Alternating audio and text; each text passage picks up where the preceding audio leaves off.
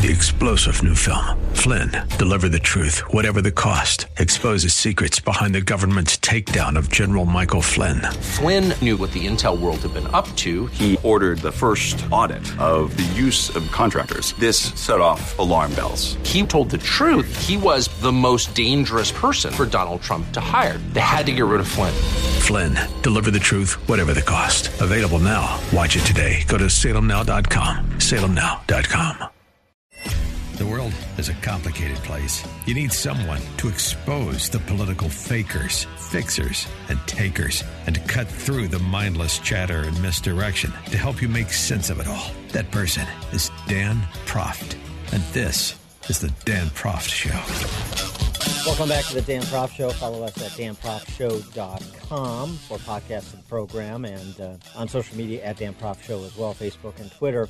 Another big number posted on jobs for June, just as we had an unexpectedly positive and big number, a couple million jobs in May. AP reporting 4.8 million jobs created in June, dropping the unemployment rate more than 2 percentage points down to 11.1%. That's got to be terrible news for the cultural Marxists, including those in governor's mansions in blue states, as they hope to keep things shuttered and the economy idling for at least the next 5 months. For more on what those numbers mean, by the way, simultaneously, it was projected that we'd see 1.3 million in new first-time filings for unemployment benefits this week. So, again, 11.1% unemployment, that is a lot of unemployment.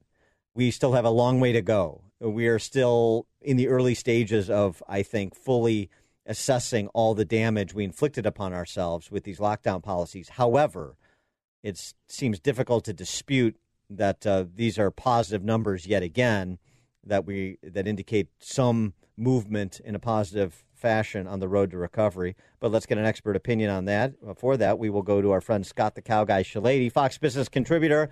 Scott, thanks for joining us. How about that 4.8 million jobs number?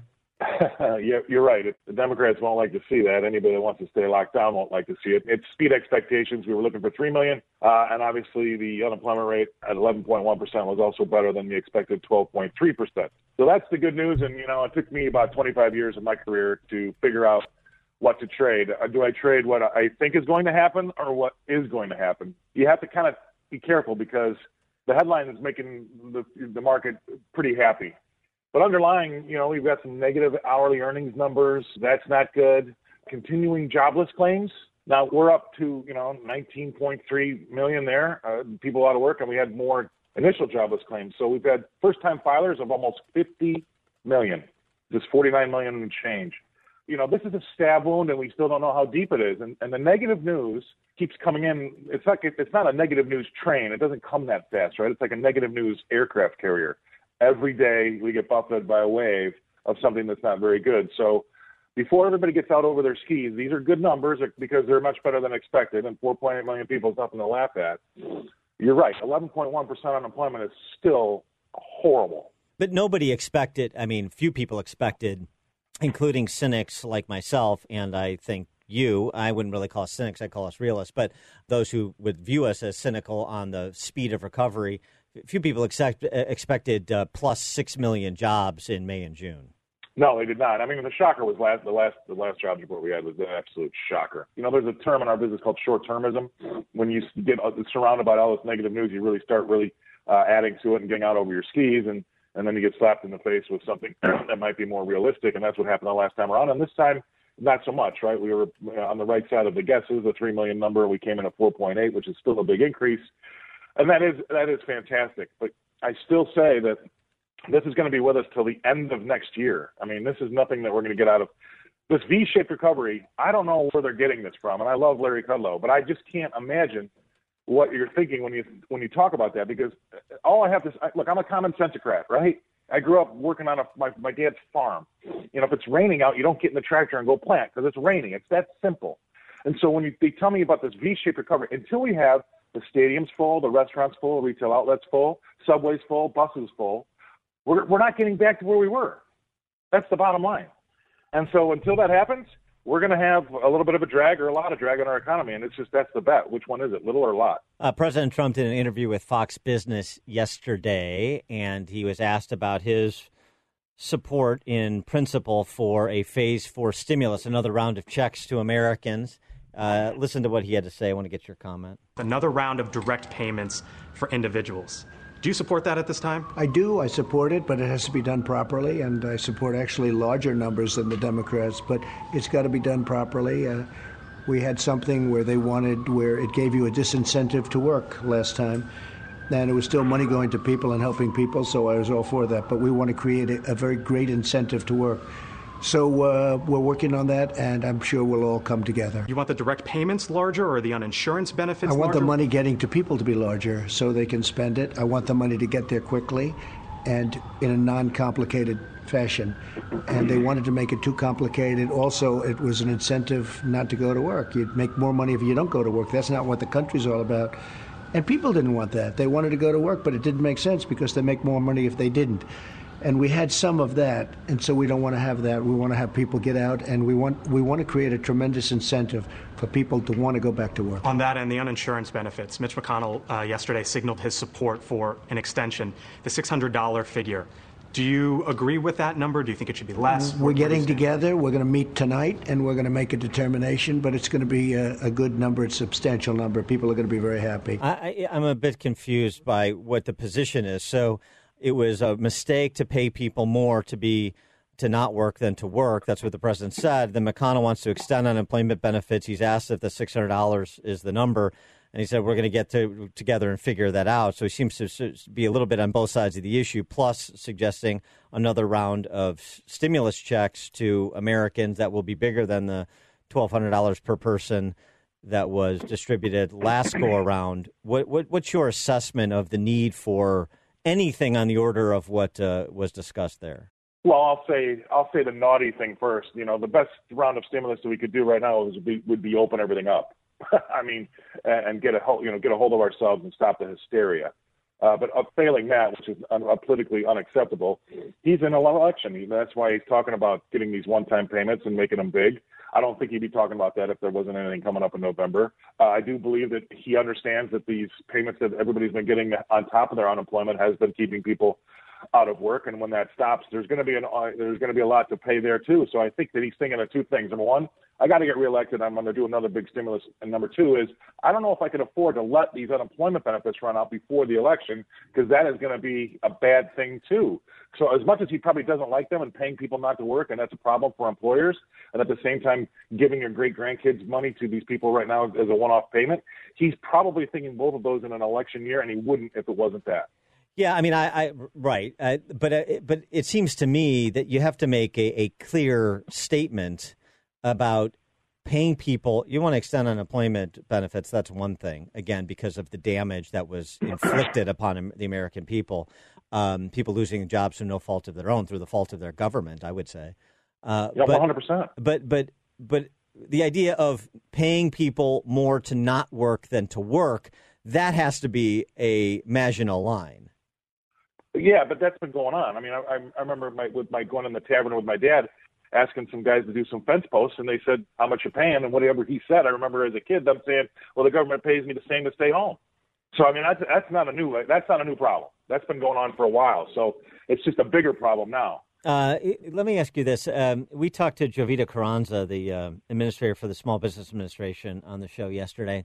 And it's rather surprising to me that there's still $130 billion left to be distributed in the payroll protection program. I know that 5 million small businesses have accessed that program. The first tranche of money went very quickly, but the second tranche is not going as quickly, and I don't think it's a bureaucracy issue. Does that speak to maybe that a lot of small businesses are healthier or are figuring out other ways to bridge this moment around the country than originally anticipated? Maybe you just don't know if they all just shut shop and gave up. Maybe. Well, that could be the other reason. Yeah. Yeah, I mean, I'm hearing pretty bad horror stories right now about people not even coming. Bankruptcy is one thing, right? That should be. People should look at that as a positive because they're just restructuring and try to carry on. But how many people just shuttered up, gone, forget it? It's over.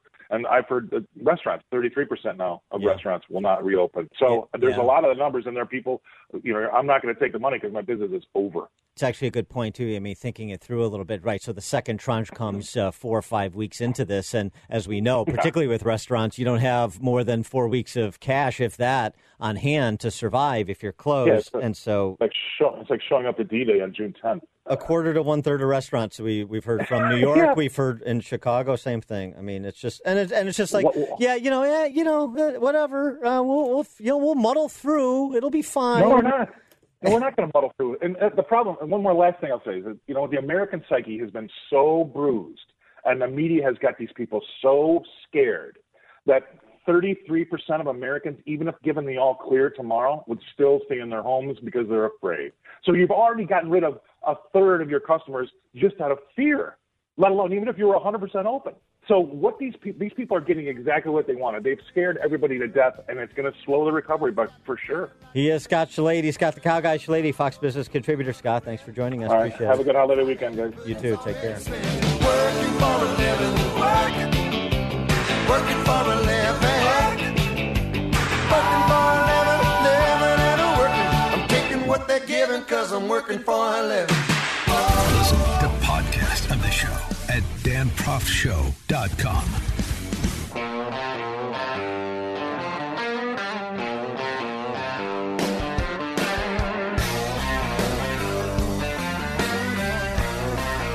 Welcome back to the Dan Proft Show.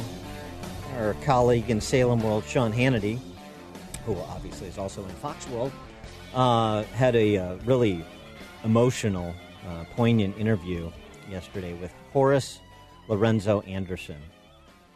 He is the father of a 19-year-old who was murdered in Seattle's Chaz/Chop nation that was dismantled yesterday. The Summer of Love being shortened by Seattle Mayor Jenny Durkan, but not before Horace Lorenzo Anderson's 19-year-old son was murdered inside that zone. And if that's not bad enough, what's worse is the treatment that Mr. Anderson received from local authorities, to the extent there are any there. Listen. A blur. Yeah, I don't even, I'm numb. I'm still numb today. I got to bury my son tomorrow, and it's just been a lot going on. And my whole thing is, my whole life is, man, this is incredible. Yeah. And I'm like, I still this day, it's been almost 2 weeks. I haven't heard from nobody. Has nobody called? They still ain't nobody called me or try to find me. And his ID is my ID, so his number is my number. So they can. It's easy to come for the detective and say, "Hey, excuse me, knock on my door. Excuse me, let me tell you what happened about your son, I don't know nothing." I had to find my son. They wouldn't even let me see my son that night. It took me a whole week before I can see my son. Did you catch that? It took me a week to see my son after I'm informed that he's dead. And no one from the city or from the formerly independent nation, the failed nation of Chaz/Chop, has told Mr. Anderson anything. I went to the hospital, and they said that we couldn't see him. They just said we couldn't see him. There was, now, when I go there, I'm going there, I'm looking for a detective, somebody tell me something. But when I get there, there's nobody. I mean, the hospital is blank. It's silence. I'm going like, what's going on? So I go ask the lady, and she tells me, hold on. So I wait. I couldn't go in, so I'm waiting for a long time. And finally, she tells me to come in, and then the doctor tells me, only thing he tells me is my son's deceased. I'm like, well, can I see him? Is it my son? Because you got to realize, at this time, I'm going like, is it really my son? I want to know, is it my son? Mm-hmm. Because this could be somebody else's child, But, I'm in my head, I'm going like, yeah, it's mine because everybody's saying this. But in my heart, I'm going like, I need to see him I need to see him one time. So I can see him. I couldn't see him that day. You can understand why he is so distraught, and it not just because of the death of his son, but because of the way he's treated by the authorities that are supposed to represent him. This speaks again to what we've discussed all week. The idea that some people in this country are neglected and undefended by their duly sworn elected officials. Neglected and undefended. While so many of those duly sworn elected officials and other champagne socialists that turn a blind eye if they're not outright cheerleading the mobsters, the Marxist mobsters on the streets, from the safe distance of their enclaves. Listen to what Mr. Anderson says about, essentially saying about this autonomous zone that was allowed to exist because Seattle civilian political authorities decided to abdicate any commitment to the rule of law, any belief in the morality of the position that they are responsible to maintain law and order, that they should not surrender a police precinct to the mob, for goodness sakes. Don't listen to my words. Listen to Mr. Anderson's emotion. Man, these are kids, man. They should have been stopped this a long time ago. It's starting to get, excuse me, but it's getting to the point, where, it's getting. Gotcha. I'm so sorry. Just really, I'm so sorry, Mr. Anderson. What you've somebody been through. that asked for this, and they need to come talk to me, and somebody need to come tell me something, because I still don't know nothing, and somebody need to come to my house and knock on my door and tell me something, man. I don't know nothing. All I know is my son he got killed up there, and he's just a 19-year-old. No, that's Horace Lorenzo Anderson. That's my son, and I loved him, and that was my son. So, who will be held responsible for Horace Lorenzo Anderson's killing? Politically and legally. Who's it going to be? Anybody? How much coverage is that going to get? Good on Sean Hannity for getting Mr. Anderson on the show, and a friend, and I guess a friend of his, I think, that runs a nonprofit was the friend that was with him. But what about the amplification of this story? Is it relevant? Well, I think so, as lawlessness persists. There's another autonomous zone. I think I mentioned it yesterday. There's a Chaz in New York now. It was the Capitol Hill Autonomous Zone initially in Seattle. It's the City Hall Autonomous Zone in New York City.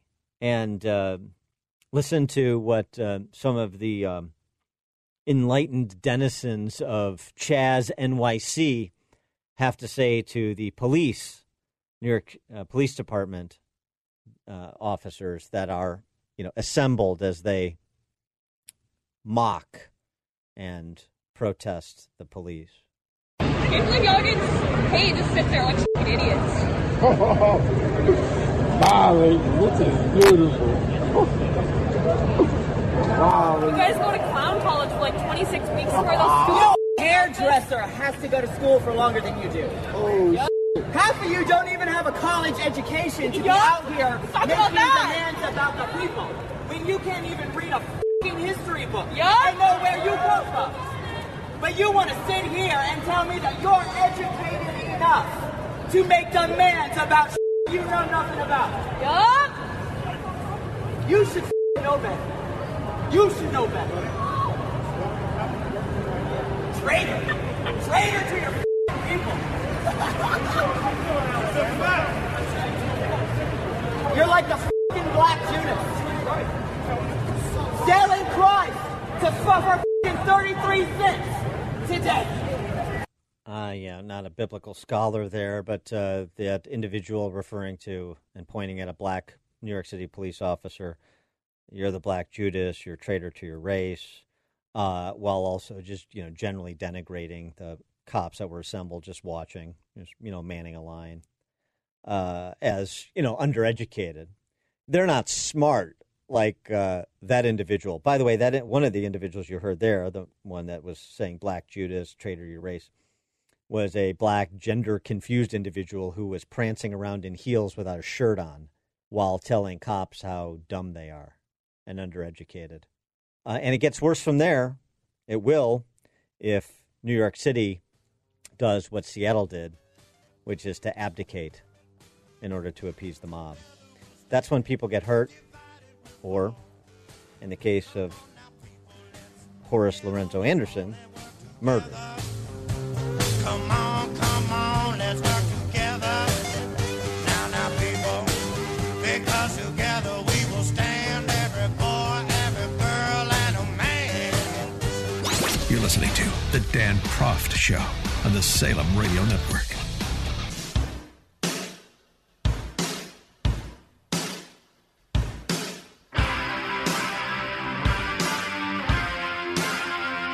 Welcome back to the Dan Proft Show, and I'm glad that Cubs pitching coach Tommy Hotovy has recovered from his COVID-19 infection.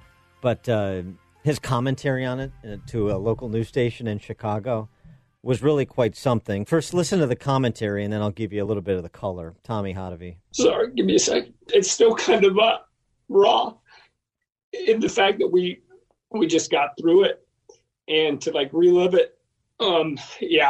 Obviously, it affected us. If we take the necessary steps, which I know MLB is, I know our organization is doing a fantastic job of setting up protocols, give us the best chance to be successful in what we want to do. I do still believe, for the society and for people, having sports, having baseball, just having them give hope to, what we've all been dealing with. I do think it's important. Uh-huh. Hotovy's wife and children did not get sick, thankfully. He fell ill following a nasal test, isolated in a spare bedroom in his home with symptoms that at one point forced him to spend part of one day at the hospital. And that's his reaction weeks later now recalling it. Uh-huh. This is a 38-year-old former professional athlete. And of course, he's interested in his profession resuming some sort of normalcy, certainly resuming play. I wonder what he would say, given how emotional he got with respect to those things that do not directly affect him. Those sorts of stories, and I'm not necessarily blaming the news media in this case because he reacted how he reacted in recalling his illness. But, they completely distort the extent and the severity of the virus, generally speaking. Yes, younger people have gotten very ill and have suffered lung damage that will persist for some extended period of time, perhaps ever. It's serious. People have died. Serious. But these cases that are used to sensationalize the virus are also seriously misleading. For more on this, we're pleased to be joined again by Avik Roy. He's the co-founder and president of the Foundation for Research on Equal Opportunity, senior advisor at the Bipartisan Policy Center, and editor for Forbes Opinion. And he has penned a missive on the truth of what's going on right now with COVID as the media breathlessly reports case spikes.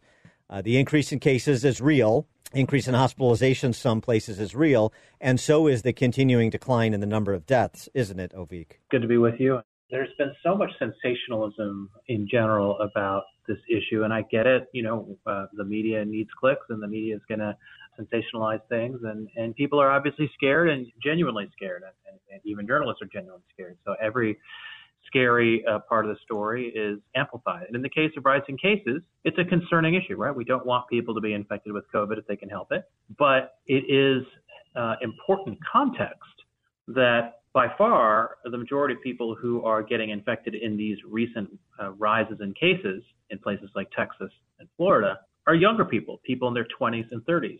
And what we know from the data, especially from Florida, is that younger people are at much lower risk of being hospitalized for COVID-19. And even if they do get hospitalized, they're at much lower risk of dying from COVID-19.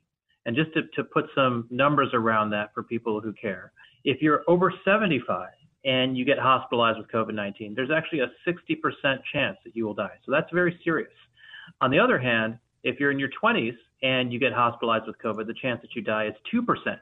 And so it really matters when people talk about the rise in cases of COVID, what is the age bracket of those cases? If it's a relatively younger crowd, then that's less worrisome. And if it's an older crowd, it's very worrisome. And that's also based on the confirmed cases, the reported cases. That's not based on the CDC's projection that, no, we don't really have 2.5 million cases. We believe we have more like 22 million cases. 22 million infections. Yeah, and listen, I mean, cases is an imprecise measure on a lot of fronts. I'm sure you've spoken with your listeners before about how, as we test more people, and we are in the United States now testing more people per capita than any other country in the world.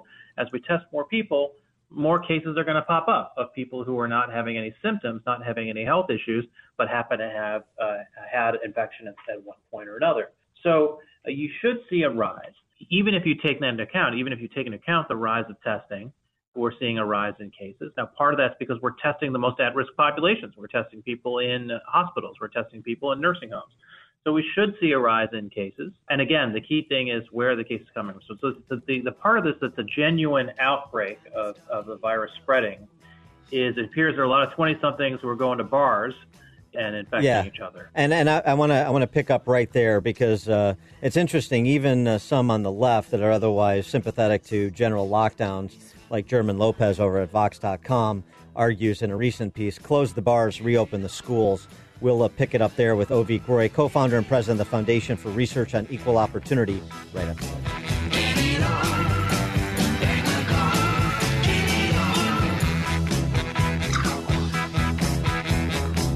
Grab a good seat and sharpen your pencils. Class is in session with Professor Dan Proft and the Dan Proft Show.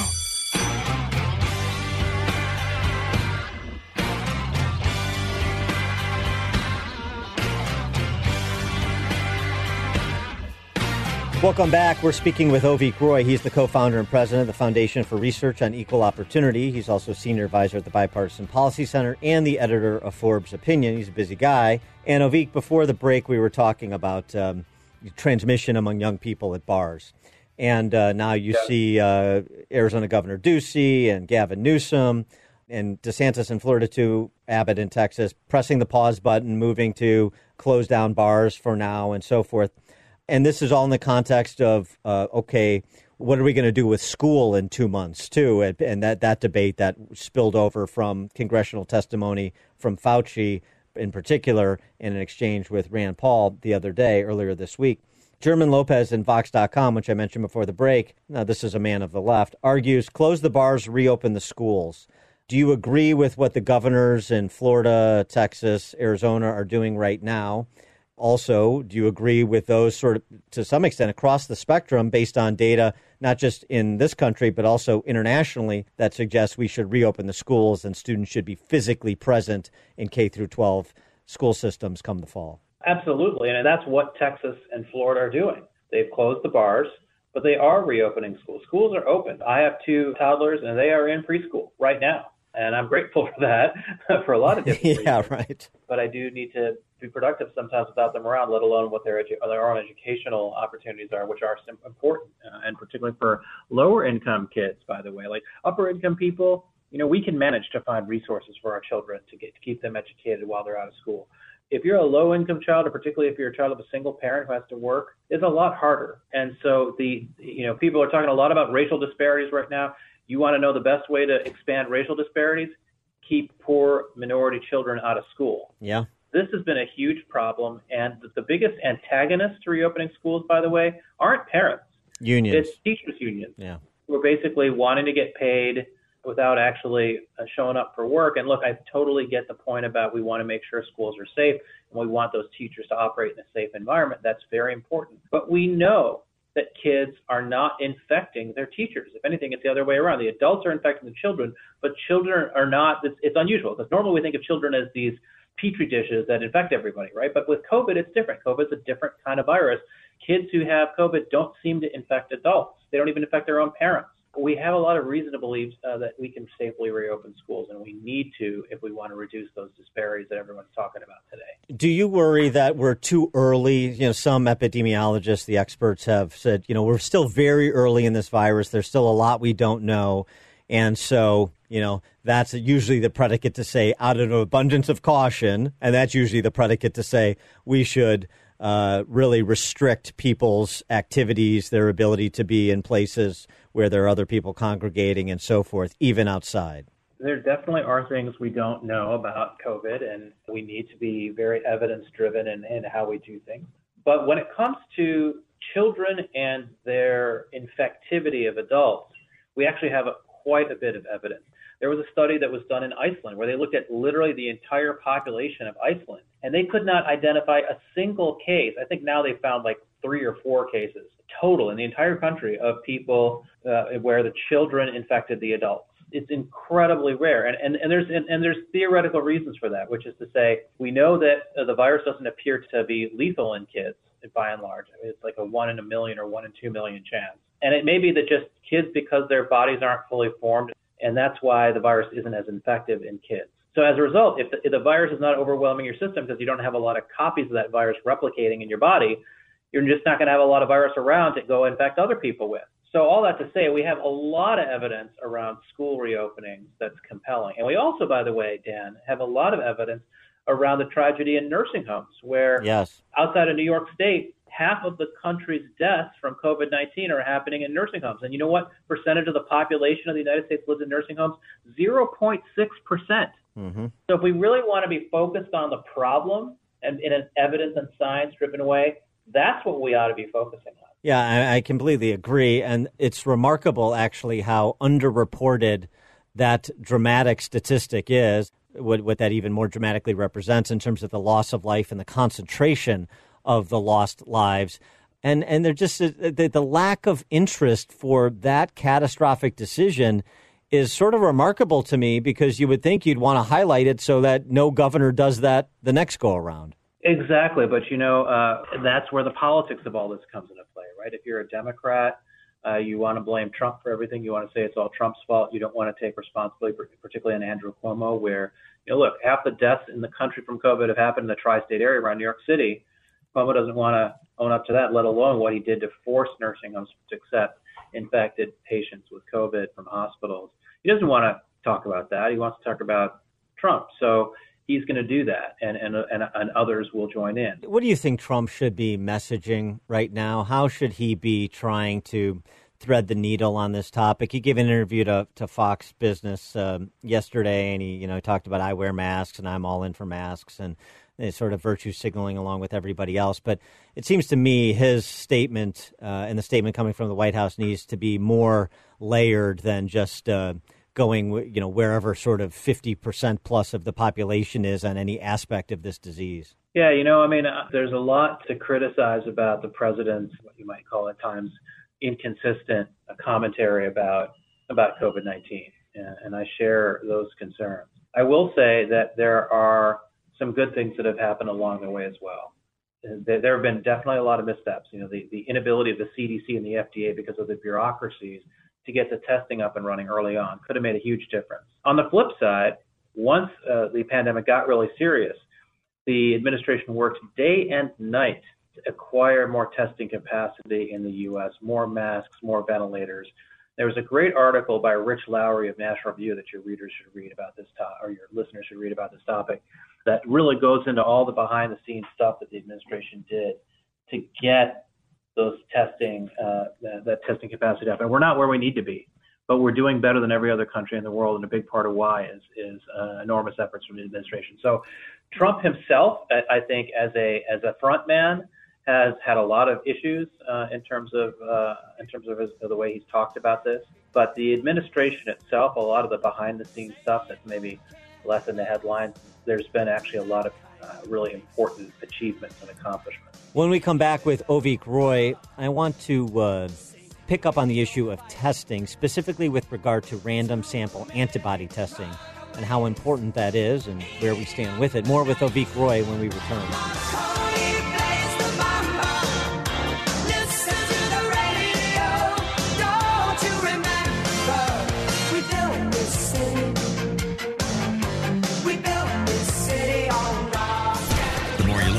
The more you'll know. This is the Dan Proft Show.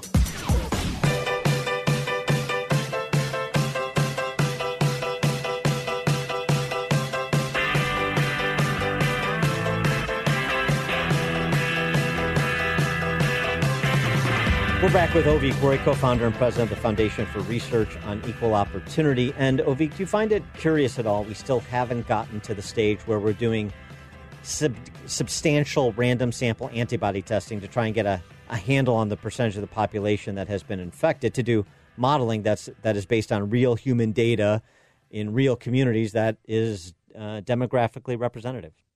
Well, some people are doing that. So there's a group out of Stanford in California that has been doing that kind of work. And frankly, they've been criticized for their work, not because their work is actually bad, but because it didn't feed into the narrative that we're all going to die. Right. So, that happened early on, actually, and that work continues.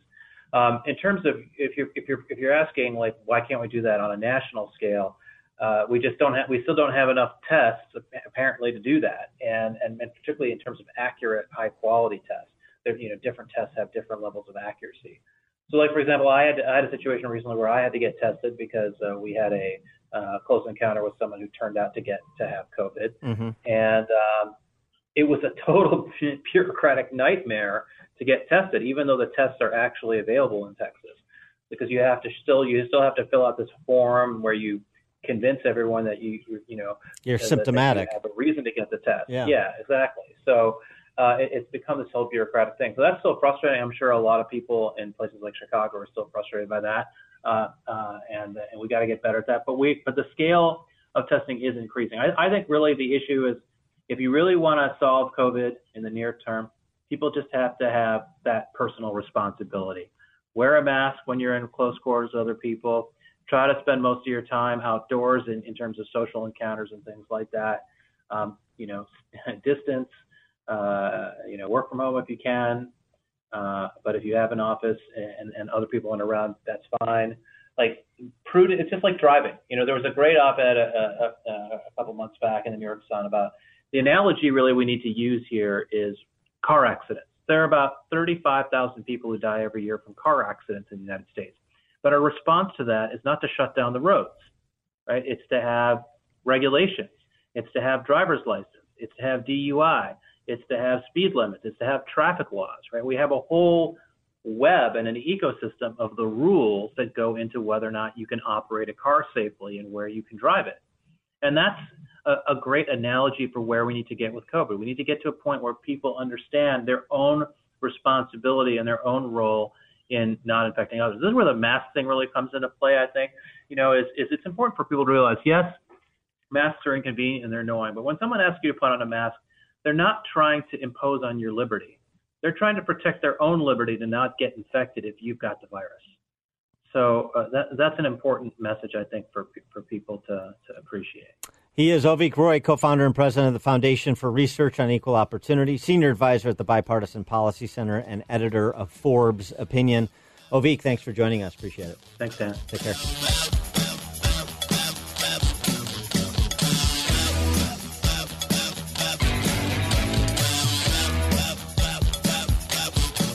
Far from the fake news, he's always got the real story. This is the Dan Proft Show. You are fake news. The world is a complicated place. You need someone to expose the political fakers, fixers, and takers, and cut through the mindless chatter and misdirection to help you make sense of it all. That person is Dan Proft. And this is the Dan Proft Show. Welcome back to the Dan Proft Show. Follow us at danproftshow.com for podcasts of the program, and on social media at Dan Proft Show as well, Facebook and Twitter. Sometimes we like to, stretch out a little bit and show our range, dare to move towards the edges. And this may be one such example. I don't know. It'll be interesting. I have read an interview that she gave to the Daily Beast, and I'm talking about Brandy Love, who is a 14-time AVN and XBiz nominated adult entertainer. I don't know what those organizations are, but okay. And she's a contributor to The Federalist, like Ben Domenich's publication. And she is a Trump supporter. And much like the rest of Hollywood, that is a rarity in her chosen business. Brandy Love, thanks so much for joining us. Appreciate it. It's a pleasure to be here. Well, thank you. And so why are you a Trump supporter, and how is that received in your circles? Well, that is a very interesting two-part question. Why am I a Trump supporter? He puts America first. Conservative policies have historically made our country stronger, safer, puts good working people, hardworking people back to work, cuts our taxes, if nothing else in this interview, the three of us can agree upon, it's probably that the conservative values and conservative policies keep this country strong, prosperous, and safe. As far as the question about being a conservative in the adult entertainment, well, being a conservative is easy in the entertainment industry. However, being a vocal conservative is extremely challenging. I don't know that you would have, but if any of you have seen my Twitter feed, you'd see how the radical socialists treat me. This year alone, I've had to file 3 police reports, death threats, threats of rape. I'm asked to kill myself every day from these so-called tolerant, kind-hearted progressives. Aside from a handful who are like me, the performers haven't been much better. And in some cases, they're honestly worse. Unfortunate for me is that my Twitter feed is full of people saying it's cancel culture. They're trying to get me out of the industry, saying I don't deserve to work in the industry, that nobody should hire me, and if they do, that some performers, not all, but some performers are refusing to work with me, which, quite frankly, good for me because it leaves the best of the best to work with.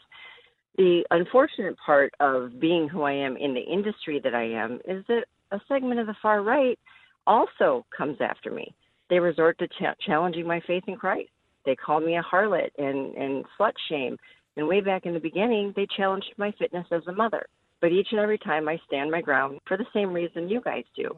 I mean, but Brandy, you have to understand. I mean, you sound intelligent, and I assume you are. You understand, of course, that what you do professionally runs afoul of Christian teaching. So you understand why there's disagreement. I've been married for 25 years happily. Both my husband and I come from families of multiple divorces.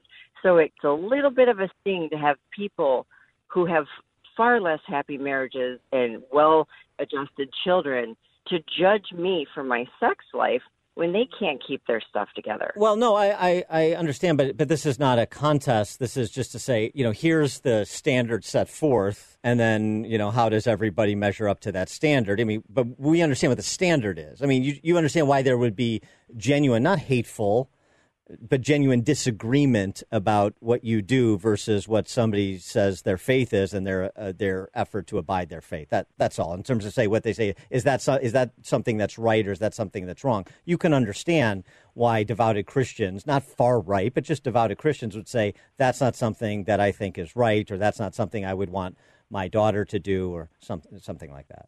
Well, certainly, and again, opinions go back to, we all have them. I don't think our opinions should be stifled or shut down. Hatred spread on the other side that's for me, that's a very different stance. And as far as the Christian aspect, what I would like to challenge back would be, if we've all read our Bibles and understand that everybody's path is different and unique, just like us, the individual, and no one person should tell another person what should make them happy. God does. He's the one who created us. And because you don't understand my path, which I believe is 100% right where I'm supposed to be, mm-hmm. I just don't understand why people would judge that. It's not for them to judge, nor would I judge their path. I mean, I don't want to go too far down this rabbit hole, but I mean, we understand that judge not, yes, he be judged is not an admonition against judgment. It is to say, don't be a hypocrite. In other words, don't accuse somebody of something that you yourself are doing. And so that's fair. But in terms of the idea you shouldn't judge human conduct, not the person as a child of God, but the conduct, you can understand where there would be disagreement, and it doesn't at all have to come from a place of hating anybody. I couldn't agree with you more. And if that were the case, I would never have issue with the far right, and I wish they didn't with me. If we're supposed to love one another, why don't we just do that a little bit more? As long as what we're doing are within the confines of the law of our country, let's let the law be the law, and let's let one another live within it. You can disagree, like we just said. You can disagree, but to try to shame to the point of canceling, that's a whole other story. Well, it's interesting because, right, I mean, this is one of those issues where there's some ideological crossover. I mean, you have self-identified leftist feminists who are opposed to what you do for different reasons, but still opposed, just as you do Christian conservatives. That's interesting you brought that up about the feminists. It's fascinating that we're calling for equality across the board and women, pro-women, and they should be in charge. And love it or hate it, the adult industry provides one of the strongest financial positions a woman can hold, in total control of what she does and doesn't do, and puts more money in the bank than any profession. And yet the feminists still hate that when a woman is in complete control. So in many cases, there's so much hypocrisy regarding those things that I sometimes try to just shut off the noise, put my head down and do what I do and continue to love what I do, because it's for me and it's for the fans. Now, honestly, nobody else. Are you active or getting more active in politics? Are you planning on participating in the election in a campaign way this cycle? Well, now, wouldn't that be interesting? Maybe like you debate Stormy Daniels. You Trump side and Biden side. Well, my platform will always and forever be holding the Constitution of the United States where it belongs. I would fight to the end to preserve the things that this country was founded on. And as we're seeing right now, I don't even know what to say. I was born here. I've lived here my whole life. I have traveled the world, and I will always come back home to see what the worst part is, that some of them are Americans, this born and raised here Americans that hate our country. It is domestic terrorism happening, and it's just shredding the very fabric that makes this country so amazing and incredible. We, as a nation, those who are God-fearing, God-loving people who love this country, need to stand up and do something now. And certainly in 4 months, I will be at the voting ballot, and I will be doing everything in my power. You guys, again, my Twitter is my platform. My Instagram is my platform. People certainly know where I stand. Yeah. You have followers, a lot more followers than I do. I wonder why. Well, maybe I can help you. Yeah, maybe you can. I don't, although there are limits to what I'm willing to do for the help, but yeah.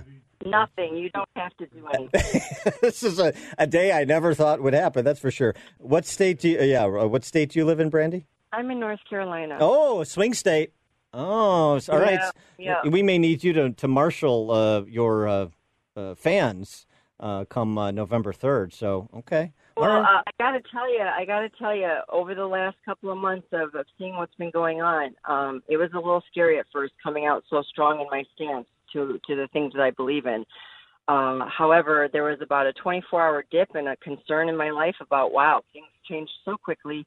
Maybe I am not going to be able to continue in my career because it got so nasty so fast, or unfortunately our industry does that to itself.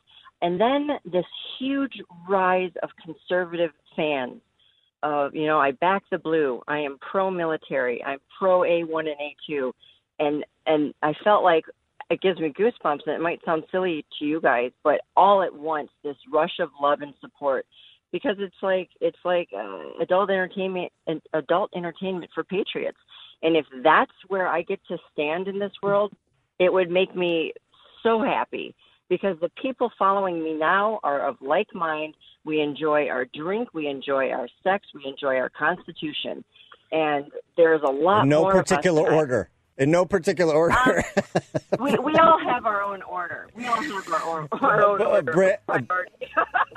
Brandy Love, 14-time AVN and XBiz nominated adult entertainer, contributor now to The Federalist, thefederalist.com.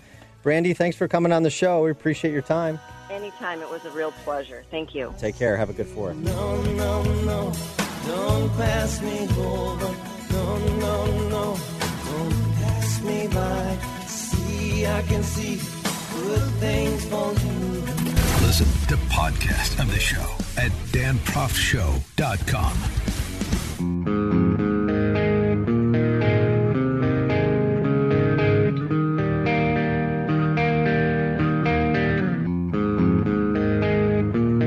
Welcome back to the Dan Proft Show. Rothrock and Whitlock.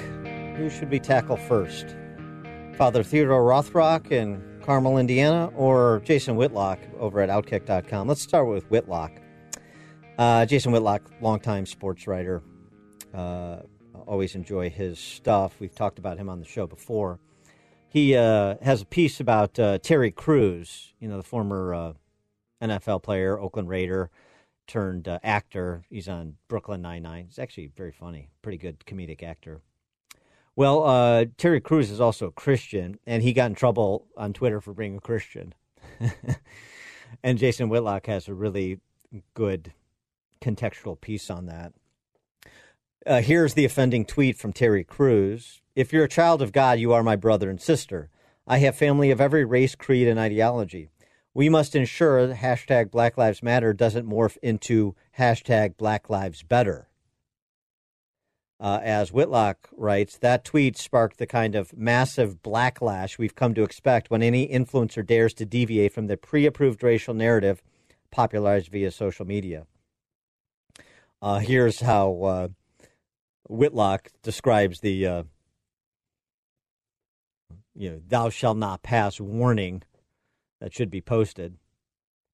Do not under any circumstance question the agenda, direction, or ramifications of the Black Lives Matter movement. If you have ever wondered whether BLM is consistent with the values taught in your church, do not raise those questions or concerns publicly. If you see a guilt-ridden white person kneeling in front and asking a black person for forgiveness as if the black person embodied God, do not question either person's sanity or the sacrilegious messaging. You will be race-shamed. Yeah, that's the warning. The mob is implicitly delivering when it descends on Terry Crews.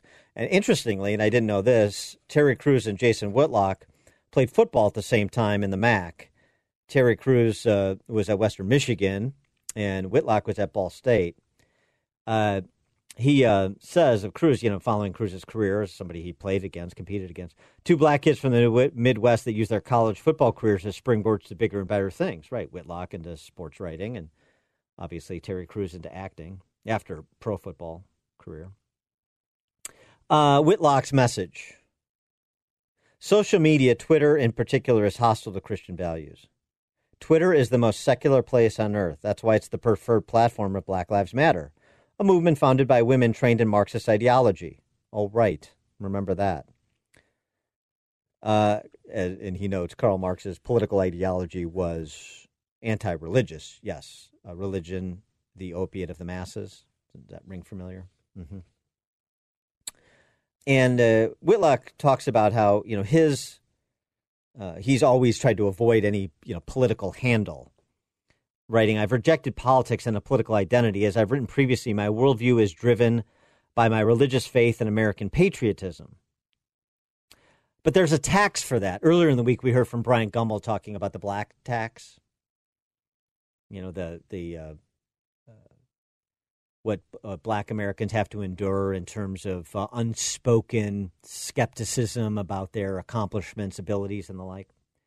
Well, Jason Whitlock here talking about there being a tax for being a black American and having your worldview driven by your faith and patriotism. He writes, Twitter is the IRS for Christians. Terry Crews just received another IRS notification of audit and tax penalty. His statement of brotherhood and sisterhood with all of God's children, regardless of their race, creed, and ideology, placed him in the Twitter crosshairs.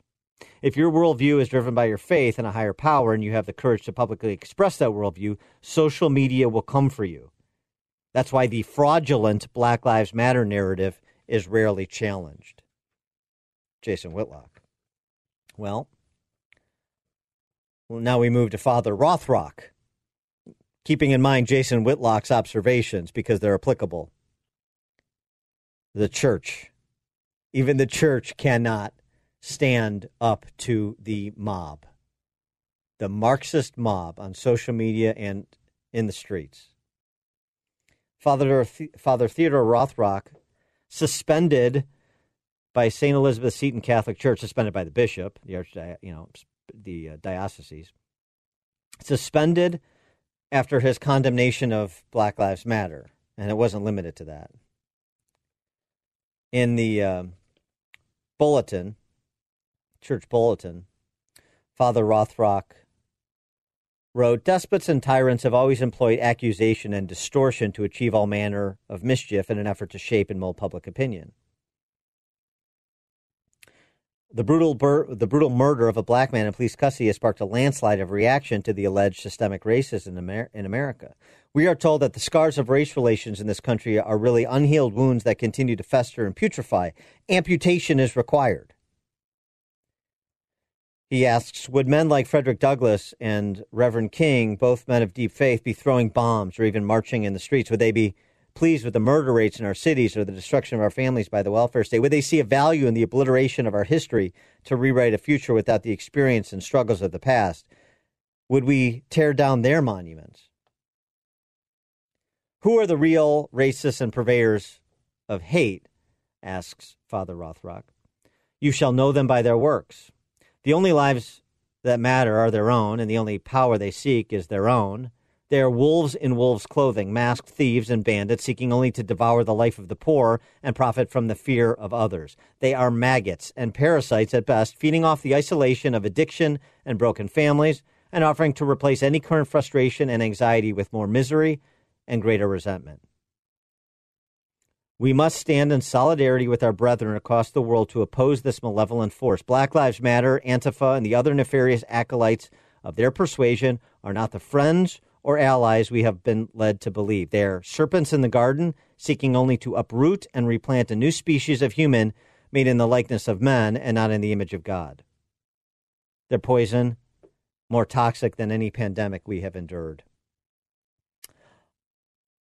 This week, Father Rothrock was compelled to issue an apology, the sort of, if anybody was offended, I'm sorry, non-apology apology. And subsequently, a day later, he was removed by Bishop Timothy Doherty, suspended from public ministry, effective Wednesday. If you want to contact Bishop Doherty on behalf of Father Rothrock, 765-742-0275. 765-742-0275. Apparently there's a tax to pay in the Catholic Church as well as a tax to pay as a black Christian, as Jason Whitlock wrote about with respect to his buddy and the actor Terry Crews. The apology is, or the need for an apology, is there something inconsistent with the catechism that Father Rothrock offered? Can we not speak in plain words as Catholics or Christians in this country anymore? As you heard from Jason Whitlock, Black Lives Matter, this isn't about race, it's about ideology. They're Marxists. They call for the destruction of the nuclear family. It's on their website. And yet Terry Crews is race-shamed, blacklash, as Whitlock terms it. And a Catholic priest in Carmel, Indiana, is suspended. That's where we are, folks. When it comes to being plugged one, it's just me, myself, and I.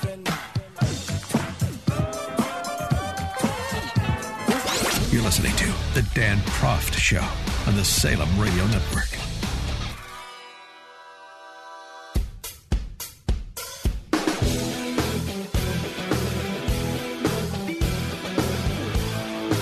Welcome back to the Dan Proft Show, a good piece in Quillette.com that talks about the hypocrisy on college campuses when it comes to male-female interactions, when it comes to sex and the students on campus. And on the one hand, you have the libertine sex weeks and all of the other debauchery that's encouraged on college campuses by the administration, certainly tolerated, if not encouraged. And on the other hand, you have those same administrators getting very puritanical when it comes to actual male-female relations when any allegation of untoward behavior is made. Just the allegation is enough for a conviction and an assault on somebody's reputation, a permanent part of their record, as it were.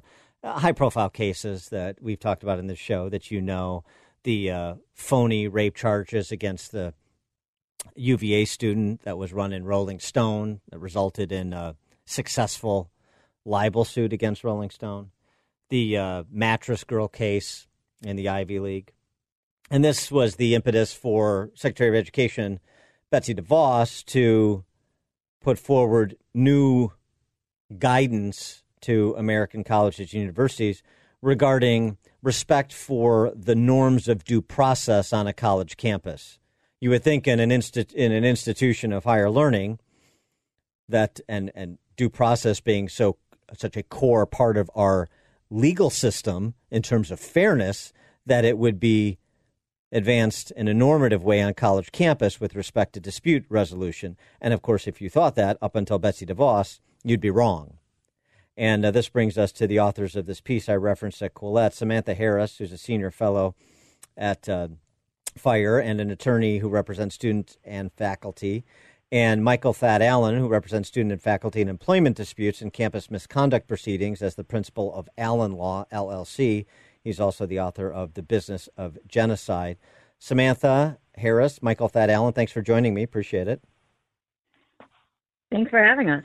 So why don't we start, just maybe your perspective as practitioners in this space and where we were before the new due process guidelines issued by Betsy DeVos and where you think we're going on a college campus after that guidance. Samantha, you want to take that or do you want me to? Sure, I can take it. I mean, I think, we haven't seen a lot of changes adopted yet by universities in response to the new regulations. Schools have until August 14th to comply. I think the real issue is that to change the way things are on campus, we're going to need to change both, the way these cases are handled, which these regulations go a long way towards doing, and which there's also been recently a number of good court decisions about the rights that students should have in campus disciplinary proceedings. So we do need to make these procedures more fair, but we also need to change a culture on campus that, gives students messages around sex that are really just sort of conflicted and incoherent. As practitioners, what Mike and I have seen is that this messaging is harmful really to both men and women, because as you pointed out, the consequences to the accused students are very severe. If you're found responsible for sexual misconduct on campus, which is often, as you say, done without any sort of meaningful procedures, sometimes even without a hearing or an opportunity to confront your accuser, it becomes almost impossible to get into another school. People lose job offers. They suffer serious mental health consequences. So we know that. But what we also see in our practice is that something really harmful is happening to women, because the way that colleges define what it means to consent to sex on campus is we feel really disempowering to women. It really sort of robs them of their agency. And as you say, it sort of imposes these sort of puritanical neo-Victorian norms on campus in which women are viewed as these sort of fragile, helpless creatures, as opposed to sort of full equals with agency and the ability to make choices. And we think that, in addition to the very sort of obvious harms that are done to the wrongly accused, that this is really harmful to college women as well. And that's something we're really taking a close look at. When we come back with Samantha Harris and Michael Thad Allen, I want to pick up this discussion and then talk about what else needs to be done to change culture on campus. Is it even possible given the ideological disposition of those in charge in most colleges?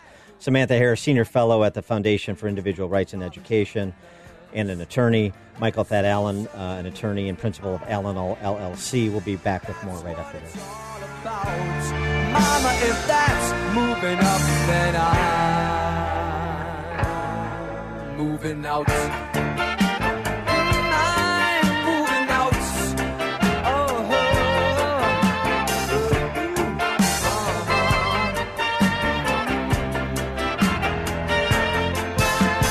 You should never argue with a crazy mama.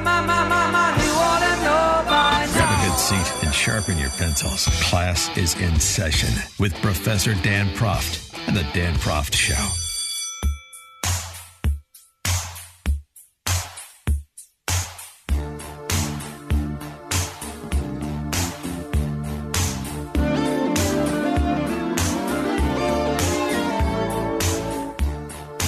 Welcome back. We're talking to two attorneys who represent students and faculty in employment disputes and campus misconduct proceedings. Samantha Harris is a senior fellow at the Foundation for Individual Rights in Education. Michael Thad Allen is principal of Allen Law, LLC, and the author of The Business of Genocide. And before the break, we were talking about the new rules Betsy DeVos promulgated, and it begins to perhaps drive a culture change, or at least force colleges and universities to confront the conduct that they allow and the approach they take to dispute resolution on campus. But this is you're talking to somebody who is a graduate of Sex Toy University in Evanston, Illinois, so I know all about the mixed messages that are being sent. But Michael Thad Allen, I'm wondering if it's even possible. I mean, is the response from most university administrations, going to be to work around the guidance issued by DeVos's Department of Education, or do you get the sense that there's any real sort of reflection on what has been going on college campuses and maybe what needs to change? I think you're going to see many different universities taking different approaches. We already know some are already implementing the new regulations. And they're, to your point earlier, they're not just guidance, they're regulations that were promulgated under the notice and comment rulemaking procedures that are required to implement regulations. So they have the force of law, unlike previous guidance, which was just sort of could also be thought of as suggestions of things you ought to do, but don't have the force of law.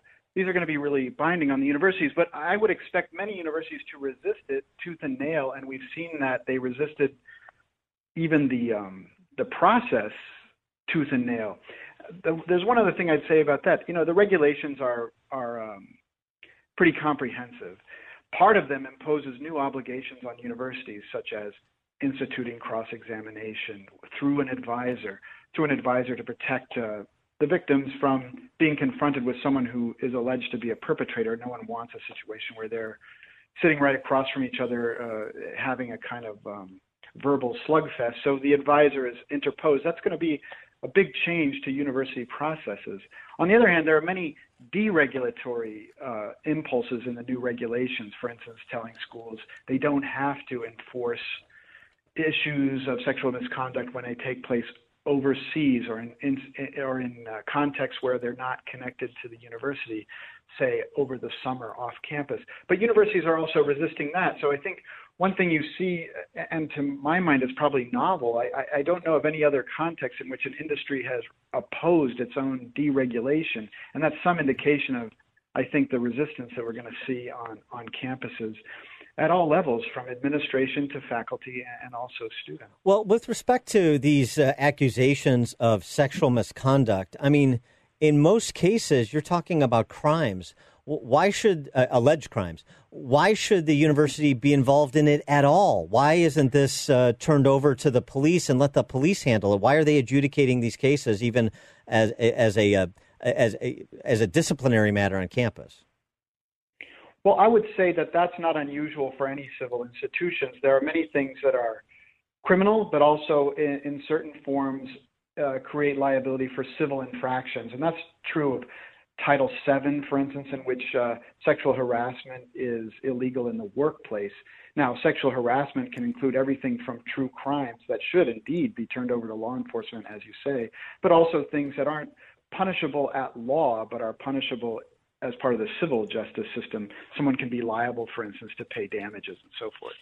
So to me, that's not unusual that a university would get involved in regulating student life. And, part of our article was that students have had their lives regulated by university administrators, so far as we know, as long as there have been universities. But it has kind of ebbed and flowed as students have either resisted or demanded greater oversight. One thing we find unusual about the present day is this has been really driven by a lot of student activism, demanding more control or oversight by campus bureaucrats over their private lives. And we find that anomalous. And as Samantha said before, we do think it's being done in a way that harms both men and women. I wanted to talk about Title IX, too, just because the sort of the identitarian political culture on college campuses that is now part of our larger culture. It seems that in some instances, Title IX is a snake eating its own tail. Now you have Title IX cases being brought under Title IX against single gender female-only programs and whether it's a particular area of study or scholarship program and so forth. This idea of separate but equal doesn't work in the opposite direction any more than it did in the direction that Title IX was instituted to cure. Yeah, I mean, I think, you bring up an interesting point. I was going to jump in at the end of the last question, but I'll mention it now. You asked before why schools are adjudicating these matters at all instead of just going to the police. And instead, in addition to all of the things that Mike brought up, one of the big reasons for that is the expansion of Title IX. I mean, what's interesting about Title IX is that if you look at the text itself, it's quite short. It just prohibits sex discrimination under federally funded education programs or activities. And it's really all of the sort of judicial and regulatory guidance of the past 25, 30 years that has expanded it into this sort of behemoth that it is now, the sort of all-encompassing provision that's used to address basically anything related to sex or gender on campus. So it's really that expansion that has kind of gotten us where we are today. And is that a positive development? I note from Mark Perry over at Carpe Diem blog, University of Michigan econ professor. This is a few months ago, but there are the Office of Civil Rights has now opened up 25 investigations at 25 different universities challenging single-gender, female-only programs of various sorts. Is that positive, or is that does that just feed more of the identitarianism and the silliness? I mean, I'm probably never somebody who's going to say that government growth is a positive thing. Yeah. So, when we come back with attorney Samantha Harris and Michael Thad Allen, I want to talk about Title IX cases against colleges with respect to female-only programs. More with Samantha Harris and Michael Thad Allen.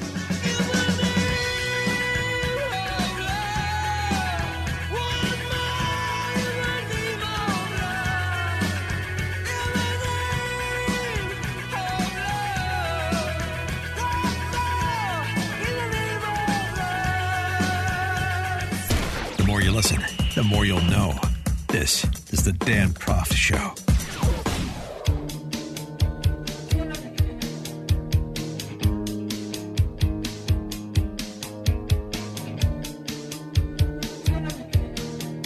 We're back with attorneys Samantha Harris and Michael Thad Allen, and I want to discuss the Title IX cases and whether or not we see Title IX being the snake that is eating its own tail with respect to the targeting of female-only, gender-specific female-only programs on college campuses.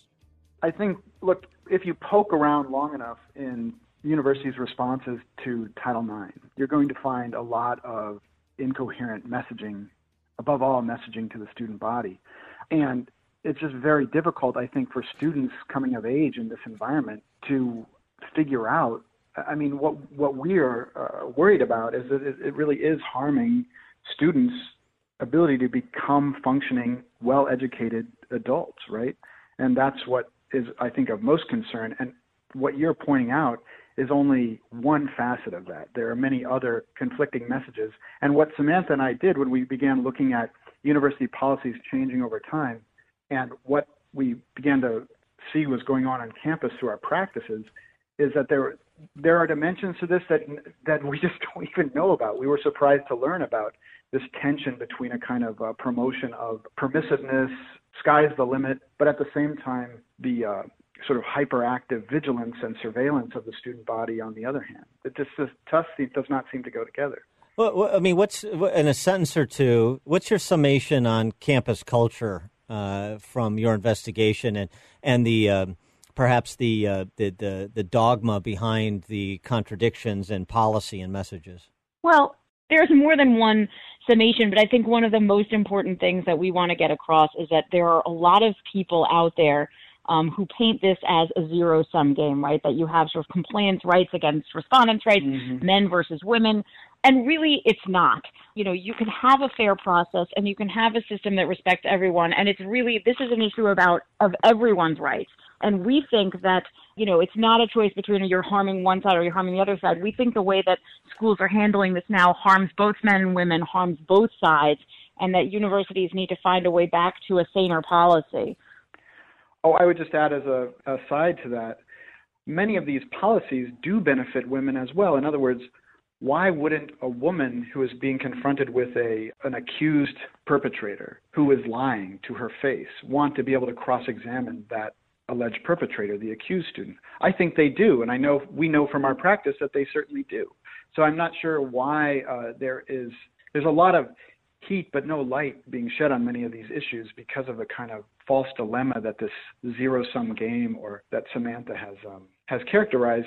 It puts this debate itself into a straitjacket, and we think that's part of what we call the dishonesty on campus. We think that's part of it. She is Samantha Harris, Senior Fellow at the Foundation for Individual Rights in Education. He is Michael Thad Allen, a principal of Allen Law, LLC, and the author of The Business of Genocide. Both are attorneys representing students and faculties in these employment disputes and other campus misconduct proceedings. Samantha Harris, Michael Thad Allen, thanks so much for joining me. Appreciate it. Thank you. Thanks for having us.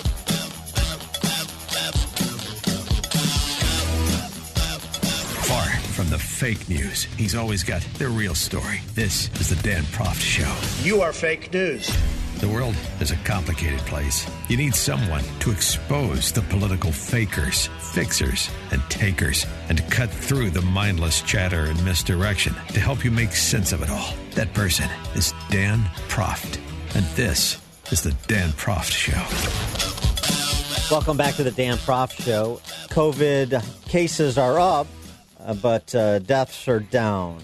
And all the emphasis is on cases being up, and thus the predicate for lockdown politicians to reinstitute some facsimile of a lockdown. California Governor Gavin Newsom suspending indoor dining at L.A. restaurants, telling people to stay inside for the July 4th weekend, even as there are pictures out of L.A. from protests that are going on, the Black Lives Matter and related protests. And there's no commentary on that whatsoever other than generic support from the same politicians telling everybody to stay inside. It's a little complicated. This is a topic that we've talked about quite a bit. Dr. Joseph Ladapo, who is an associate professor at UCLA's David Geffen School of Medicine, has an op-ed in the Journal on it. The earliest sign of the politicization of the virus. I mean, you could say it shouldn't be politicized. It's too late for that. It's happened. One of the earliest signs of politicization was the broad animus directed at protesters who objected to the lockdowns. The double standard in the treatment of those opposing draconian lockdown policy versus those protesting other matters. The double standard in treatment of the various groups was political, writes Dr. Ladapo. Of course it was. Medical experts have also lost the empathy that previously characterized their approach to public health. Many illnesses spread as a result of personal decisions and behavior. And this is why public health experts advocate pre-exposure prophylaxis, antiretrovirals for HIV protection, needle exchange programs, drug users. In the UK, e-cigarettes for smoking cessation. But this wisdom hasn't been afforded to the COVID-19 pandemic. There is little accommodation for people who avoid masks because of difficulty breathing, claustrophobia, or belief that one's face shouldn't be subject to public policing. Some medical ethicists have suggested that if ventilators are in short supply, patients who religiously use masks and adhere to social distancing should receive priority, rationing medical care to punish noncompliance, for example. I mean, these are the things that are actually happening as it becomes a matter of dogma, not science or data. And this is what Dr. Marco Siegel was getting to when he appeared on Tucker Carlson's show yesterday. Siegel is at NYU saying this. It's being widely reported that there's over 40,000 new cases of COVID-19 yesterday. It's been widely reported that the South and the West have been hard hit. It's been widely reported that Texas, Arizona, California, and Florida are reversing aspects of their reopening. It's been widely reported that Dr. Tony Fauci says we could see as much as 100,000 new cases a day. I'm not sure where that number comes from, but that's what he says. That's all been widely reported. Here's what hasn't been reported. As the case counts are going up, the death rate remains under 700 per 24 hours per day of new cases. Why? Why is that? Because most of the people that are getting COVID-19 now are young people. And the CDC just released a statistic that, again, was not reported, that of the last 15,000 deaths from COVID-19, only 3.9% were under the ages of 44 years old. The same group that's now spreading it in Miami or spreading it in Austin, Texas, or spreading it in Phoenix. That group has mild cases. It's been widely reported, as you just said, that the hospitalization rate is going up, but it's not reported that it's not mostly COVID-19. It's actually the cases that were there because of the reopening, because they're now getting the elective surgeries they need, cancer operations, heart disease operations, hernia operations. That they're filling the hospitals. Only the COVID-19 is actually getting in the way of that because these mild cases require isolation. For more on this, we're pleased to be joined again by Dr. Gary Slutkin. He is a physician and epidemiologist who has led efforts to combat the epidemics of tuberculosis, cholera, and AIDS. He's former director of intervention at the WHO and currently tracking and advising governments on COVID-19. He's also the founder of the organization Cure Violence. Dr. Slutkin, thanks for joining us again. Appreciate it. Good to be with you, Dan. How do you react to Dr. Siegel's summation of what is being covered in terms of public dissemination and what is not? Well, it has partial truths in it, but I think it's missing some things. First, the hospitalizations due to COVID are going up in those places. And I think I'm hearing quite a bit of minimization of the severity of COVID other than deaths. In New York State alone, there's at least a couple hundred cases and 1,000 cases elsewhere, serious disease in people under 20, including with cardiomyopathies and what's called Kawasaki or toxic shock syndrome. There's people who aren't dying, who aren't even going to the hospital because they're trying to manage it at home, who are spending 4 or 5 months of bad fevers, blood clots, persistent lung disease, some of them with all kinds of disabilities. So it's really a mistake to downplay the severity of this illness and its contagiousness.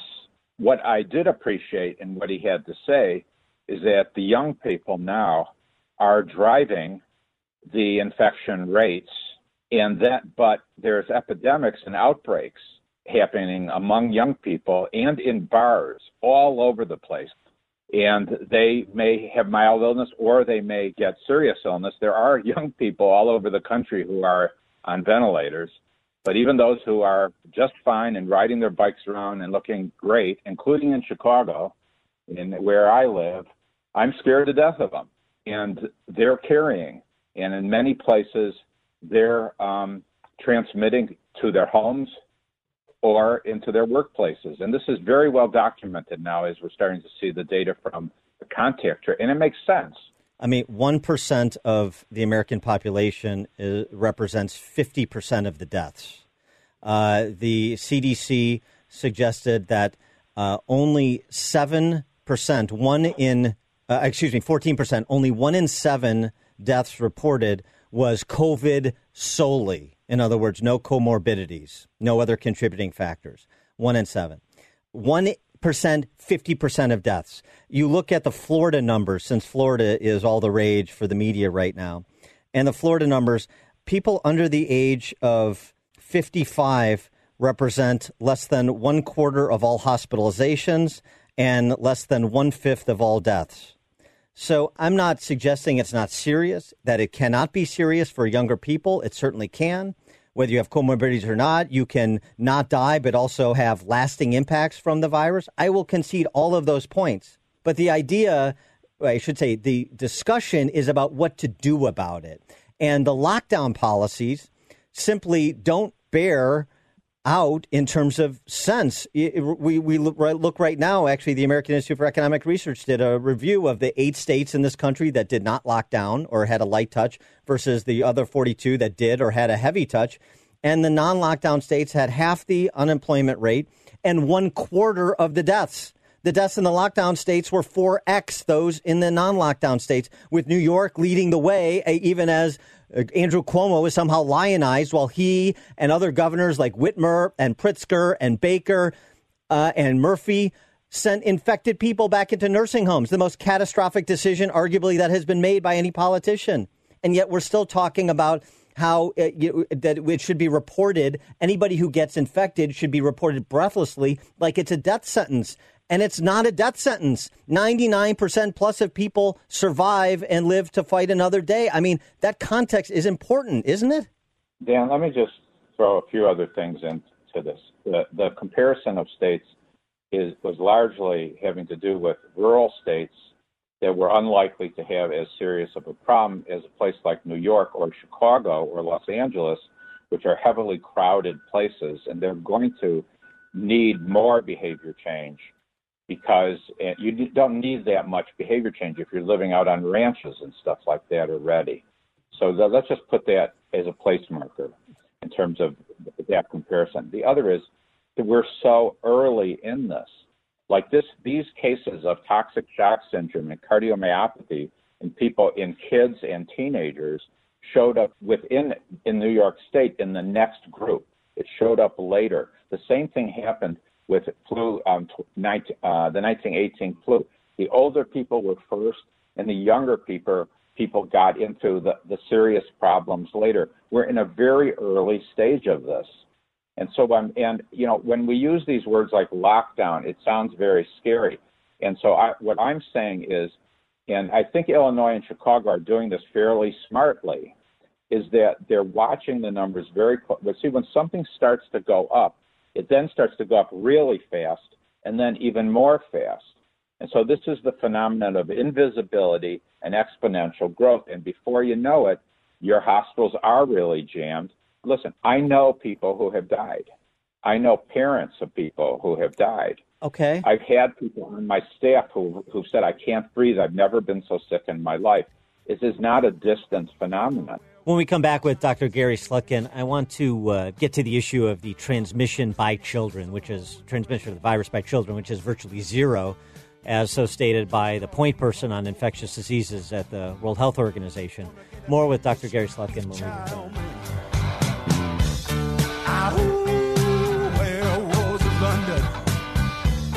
Listen to podcast of the show at danproffshow.com.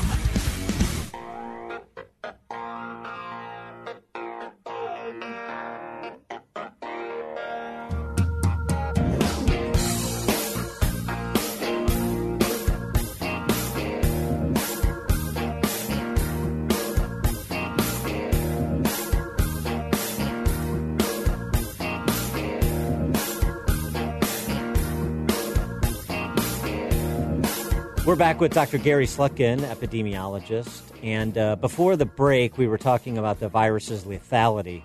And I'm not trying to minimize how lethal the virus can be. I'm just saying the entire context, because what we're talking about is the public policy decision making. And I mean, you were at the age, and I'm sorry I'm exercised about this, but I'm just sort of up to my limit with some of the reporting on this and some of the fact-free pandemonium that is being engendered. I mean, we're all getting distracted. Wait, Doctor, you were at the WHO. You were at the WHO, and you have the infectious disease point person at WHO come out the other week and say, there's basically no evidence or very little evidence that children transmit the virus, and so in the context of reopening schools come the fall, and then she is excoriated by a particular political cohort and walks it back in, and then there's if it's scrubbed from the WHO website what she said. I mean, is she an infectious disease expert or not? Was what she's saying based in fact or not? And so the silencing of dissent and the narrow casting of information seems to me always calls into suspicion the person doing it. And the people doing it are those that are advocating draconian policies. By the way, you're saying Illinois did a good job. Pritzker was one of the governors who introduced infected people back into nursing homes. It's idiotic. I think I think that all of us have gotten distracted when we're talking about Trump, about WHO, about China, about politics. I think we need to have a goal of stopping the spread of this virus and doing it in the context of leading the most normal life that we can, to be as safe as we can and being as normal as we can. And this is doable. Now, we can argue whether something is overdone in terms of suggestions and things that are underdone. My opinion, which is based on reading a lot and studying a lot and watching what's going wrong in some places at this moment, is that I don't think these bars should be open. sorry. I do not see that. I mean, there's like a joke of a virus walks into a bar. I mean, this is in really what is the most serious pandemic in 100 years, which is in an early phase. This is an incubation chamber. And I do think there should be more mask wearing. And then let us get through. Is there any science behind the masks? Is there any science behind mask wearing? God, yes. Yes, absolutely. It reduces transmission in the hospital. It reduces transmission within the home from someone who has it. And it also improves the whole situation of a community and a country. Well, I'm not talking about the psychological benefit. I'm talking about in terms of disease. No, I wasn't either. No, okay. I'm talking about the spread of the virus. Okay. Do you have any droplets are stopped by the mask and very, very effectively.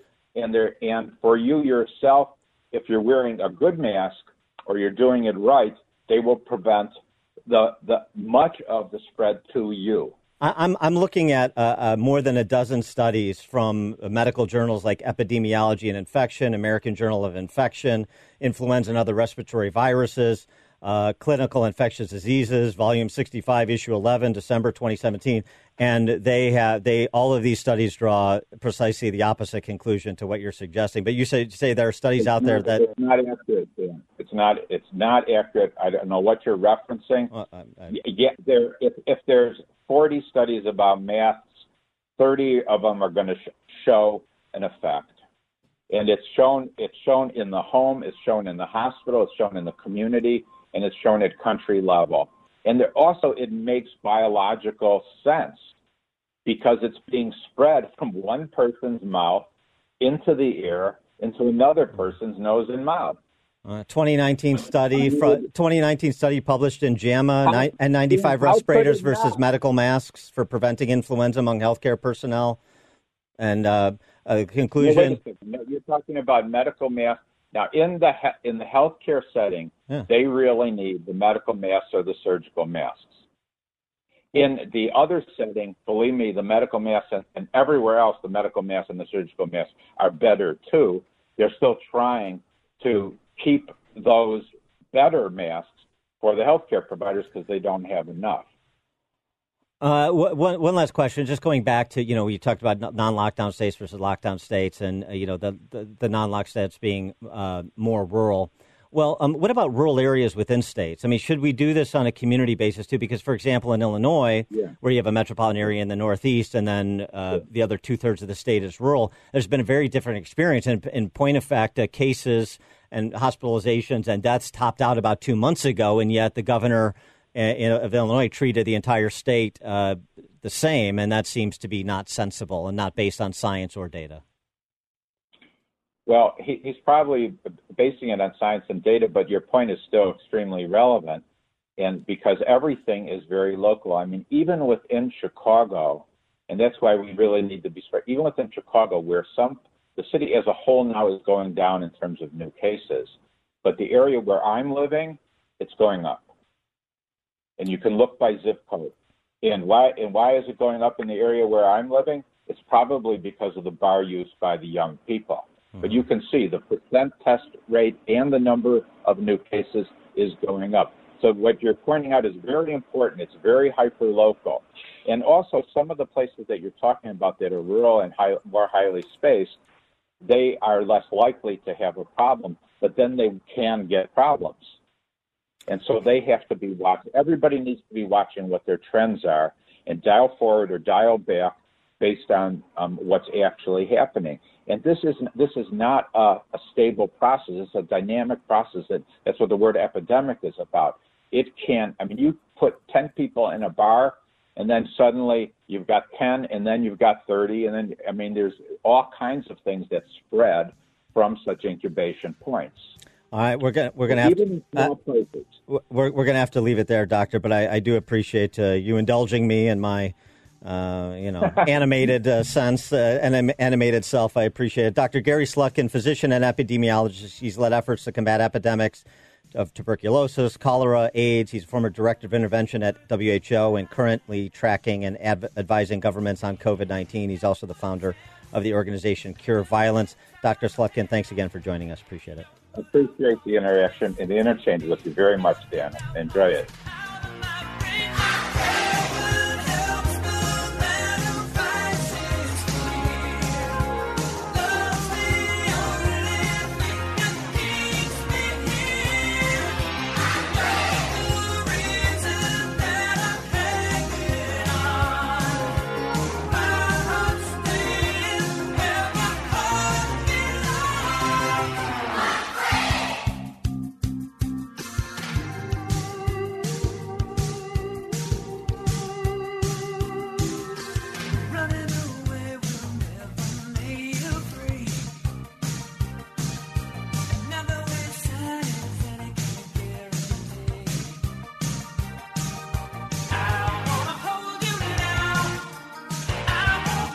You're listening to The Dan Proft Show on the Salem Radio Network.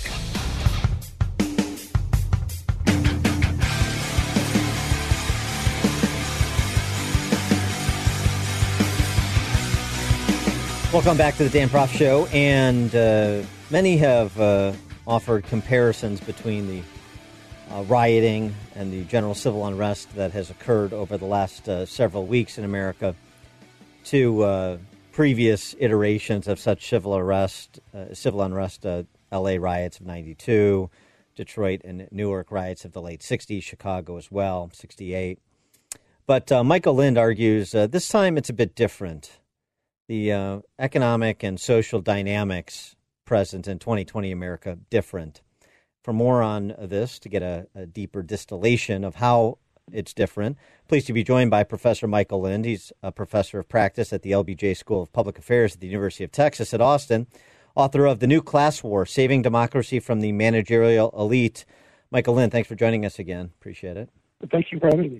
So why is it different in 2020 as compared to 30 years ago or 50 years ago? Well, if you look at the protests and also the riots associated with them, they tend to be in the same areas, the downtowns of mostly large cities, governed almost exclusively by one-party democratic governments for decades or generations.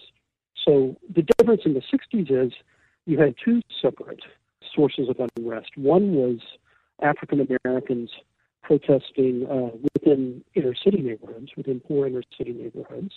For example, in the riots that followed the murder of Martin Luther King Jr. At the same time, you had a more or less unrelated unrest on college campuses by college students protesting the Vietnam War and, associated with various left-wing causes and sexual liberation and the free speech movement.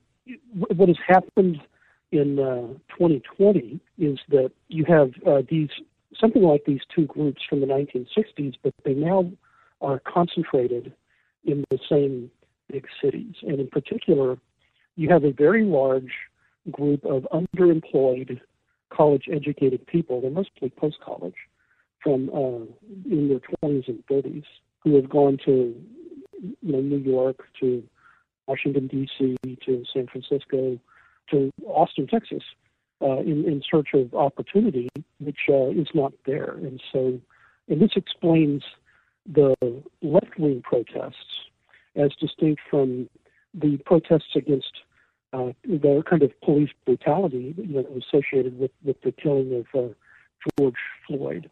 So there are really two protest movements taking place, but they're in the same cities. There's the kind of traditional, sadly, African-American protest against police killings, and that is happening good times and bad, unfortunately. But then it was kind of replaced and hijacked by a left-wing protest led disproportionately by young white people in their 20s and 30s. Well, so do you see this as at least partially analogous to, Leonard Bernstein hosting the fundraiser for the Black Panthers at his Manhattan penthouse, as famously recounted by Tom Wolfe? The Champagne socialists trying to buy off the disruptors and that with whom they feel some kinship or some white guilt or some white man's burden. The only difference now in 2020 is that some of those people at the party are now on the streets as well.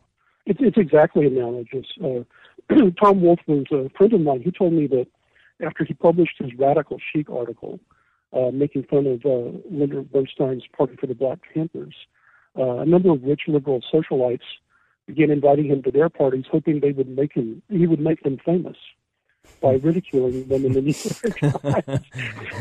Boy, I mean, that really speaks to the vacuity of that set, doesn't it? Holy, yeah, that's really interesting.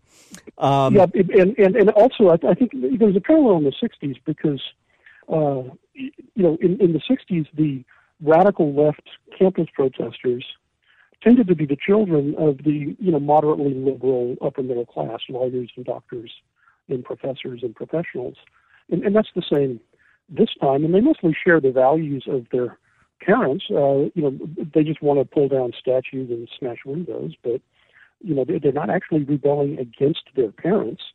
They are rebelling against the values and traditions of working class Americans. Right. Now their parents are the ones in charge of all those cultural institutions that they're, decrying, the colleges and universities, the civic and arts and cultural institutions. I mean, who runs them? All of those 60s leftists. And I want to pick it up right there because you, in your piece on this topic, the rioters and the rentiers, you talk about the payoff that Democrats still need to do if they want to hold their solidarity and marginality constituency together. More with Michael Lind, professor of practice at the LBJ School at the University of Texas at Austin, right after this.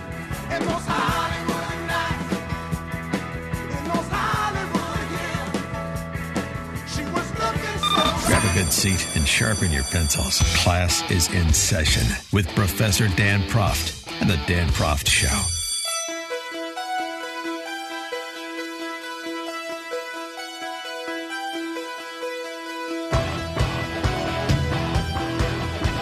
Welcome back. We're speaking with Michael Lind. He's a professor of practice at the LBJ School of Public Affairs at the University of Texas at Austin and author of The New Class War, Saving Democracy from the Managerial Elite, which I highly recommend. Very good, and it's been influential in terms of understanding what's exactly happening in this country. A lot of you've heard, including on this show, a lot of other scholars pick this idea up that the real divider in America today is the college degree, which Michael Lind has been the tip of the spear in articulating and substantiating that claim. Before the break, we were talking about the scions of the 60s journalists and radicals and disruptors, as you say, saying, increase my allowance now. You have to continue to fund the infrastructure around cultural Marxism, effectively. That's what I would say. It's not what you said, but that's what I would say. And in your piece, though, on this, you talk about how the patronage machine that runs most of America's big post-industrial cities has paid off the public sector unions and the academicians and the professional set, but they're missing a group, and the group they're missing is out on the streets right now, and it really presents a problem for them if they don't figure out a way to co-opt them as well. And so explain who they're missing as part of their necessary coalition. Well, that's an accurate description. Just to back up, most big cities in the U.S. for decades have been kind of one-party Democratic dictatorships. I mean, it's not that they're coercive, it's just the Democrats win every election, right? So the primary is the only real election. Right. So obviously, they are providing something to get these supermajorities of the vote. And so I argue that their major donors tend to be the financial sector, Wall Street, tech companies, Silicon Valley, entertainment, and so on.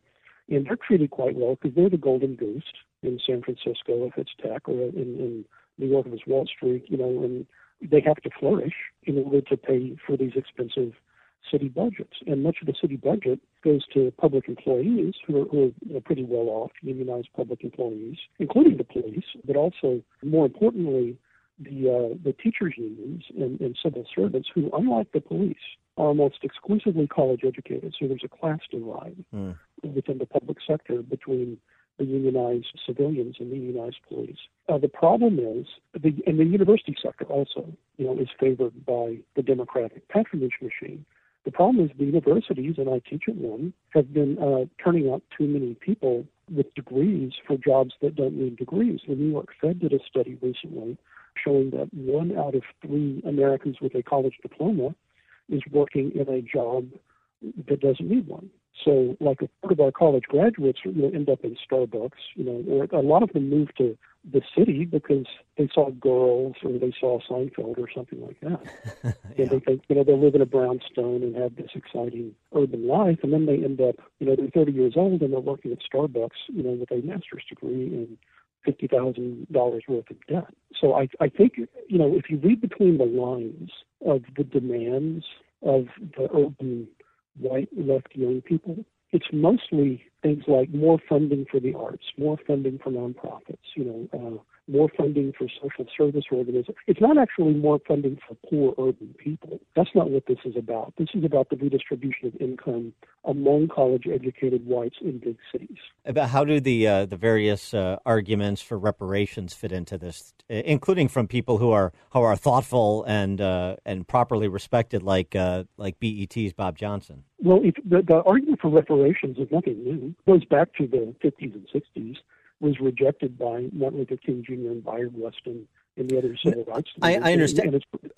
Sorry to interrupt. I understand that, but I guess my point is to say this is being picked up now as almost a litmus test issue for Democrat candidates for office, including the presidency, and so that's what makes it a little bit different. The momentum behind it now, and so I wonder how that fits into I think it. The alternative to reparations was actually helping out poor African Americans through universal programs that benefit poor whites and poor Hispanics as well.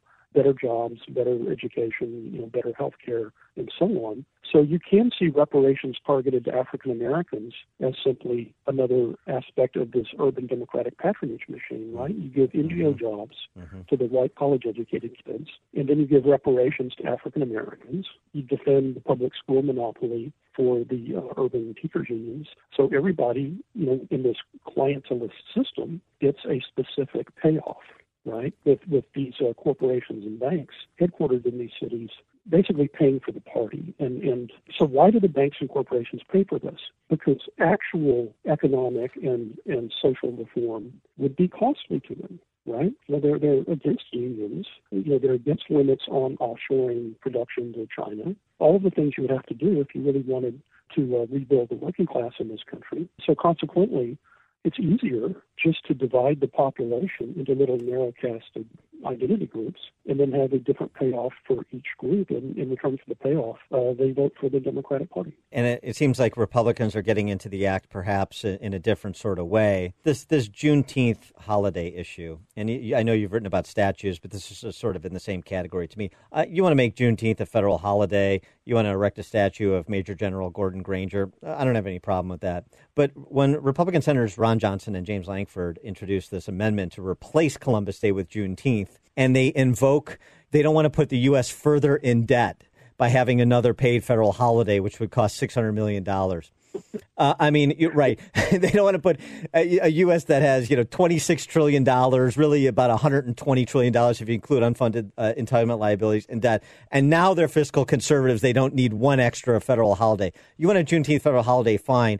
But when you are going to replace Columbus Day with it, isn't this just another way to try to apologize your way into absolution for Republicans who don't know what to do? Well, yeah, but 100 years ago, the reason we had Columbus Day, and they put up all these Columbus statues, around the turn of the century, 1900, was essentially to give a symbol to Italian Americans who were then very working class, struggling immigrants. Yeah. Without doing anything to help them, right? So the whole Columbus thing was a payoff to Italian Americans. Columbus was just the most famous Italian American, even though he worked for the Spanish monarchy. And since Italian Americans had ceased to vote, like other white ethnics, they're mostly Republican now, at least the working class Italian Americans. And, in that case, the Democrats have said, hey, you don't work for us. You don't get your holiday anymore. We're going to take down your statues. I mean, I think it's as transactional as that, He is Michael Lind, professor of practice at the LBJ School of Public Affairs at the University of Texas at Austin, author of the book, which you should read, you should buy and then read, The New Class War, Saving Democracy from the Managerial Elite. Michael Lind, thanks as always for joining us. Appreciate it. Thank you. Take care.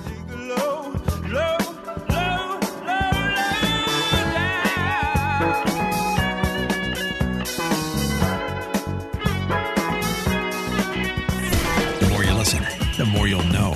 This is the Dan Proft Show.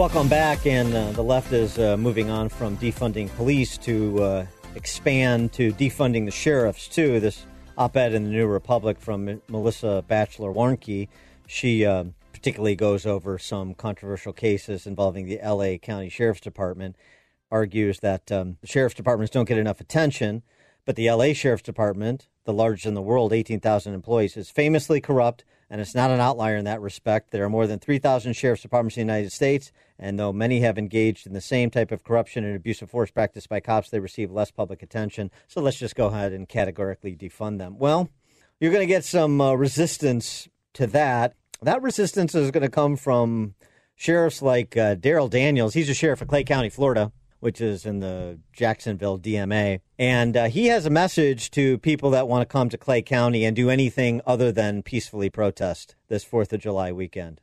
You want to peacefully protest? Not a problem. You want to break the law? Problem. And we're not appeasers here in Clay County. Sheriff Daryl Daniels, Clay County, Florida, by the way, he is a black gentleman. So help me God. But God is absent from the media's message or Black Lives Matter or any other group out there that's making themselves a spectacle, disrupting what we know to be our quality of life in this country. In Clay County, we have a great quality of life. We have a great relationship with our community. But across this country, not so much. I just wanted to take a stand with these men and with these women who feel the same way that I do. Lawlessness, that's unacceptable in this country. Lawlessness, that's unacceptable in Clay County. And if you threaten to come to Clay County and think that for 1 second that we'll bend our backs for you, you're sadly mistaken. I know what happens when lawlessness prevails.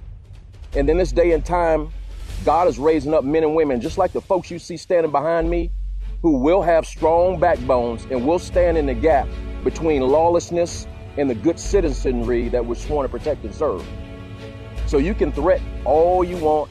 You can say, hey, let's go to Clay County, or let's go to some other peaceful county where their problems don't exist, or not so much like across this country, where relationships are great and not strained, and where the people support their sheriff and support the men and women who wear the uniform. And you'll have something waiting on you that you don't want. Yes, we'll protect your constitutional rights as long as you remain under the umbrella of peaceful protest or peaceful march.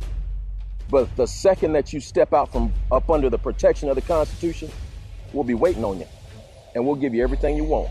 All the publicity, all the pain, all the glamour and glory for all that 5 minutes will give you. Is it a threat? Absolutely not. But somebody has to step up in front of the camera and say, enough is enough. Tearing up Clay County, that's not going to be acceptable. And if we can't handle you, you know what I'll do? I'll exercise the power and authority as a sheriff, and I'll make special deputies of every lawful gun owner in this county. Hello. Daryl Daniels just became America's sheriff as far as I'm concerned. Love the message and the theme music. Thanks for joining us on another edition of the Dan Proft Show. Please do so again tomorrow. Far from the fake news, he's always got the real story. This is the Dan Proft Show. You are fake news.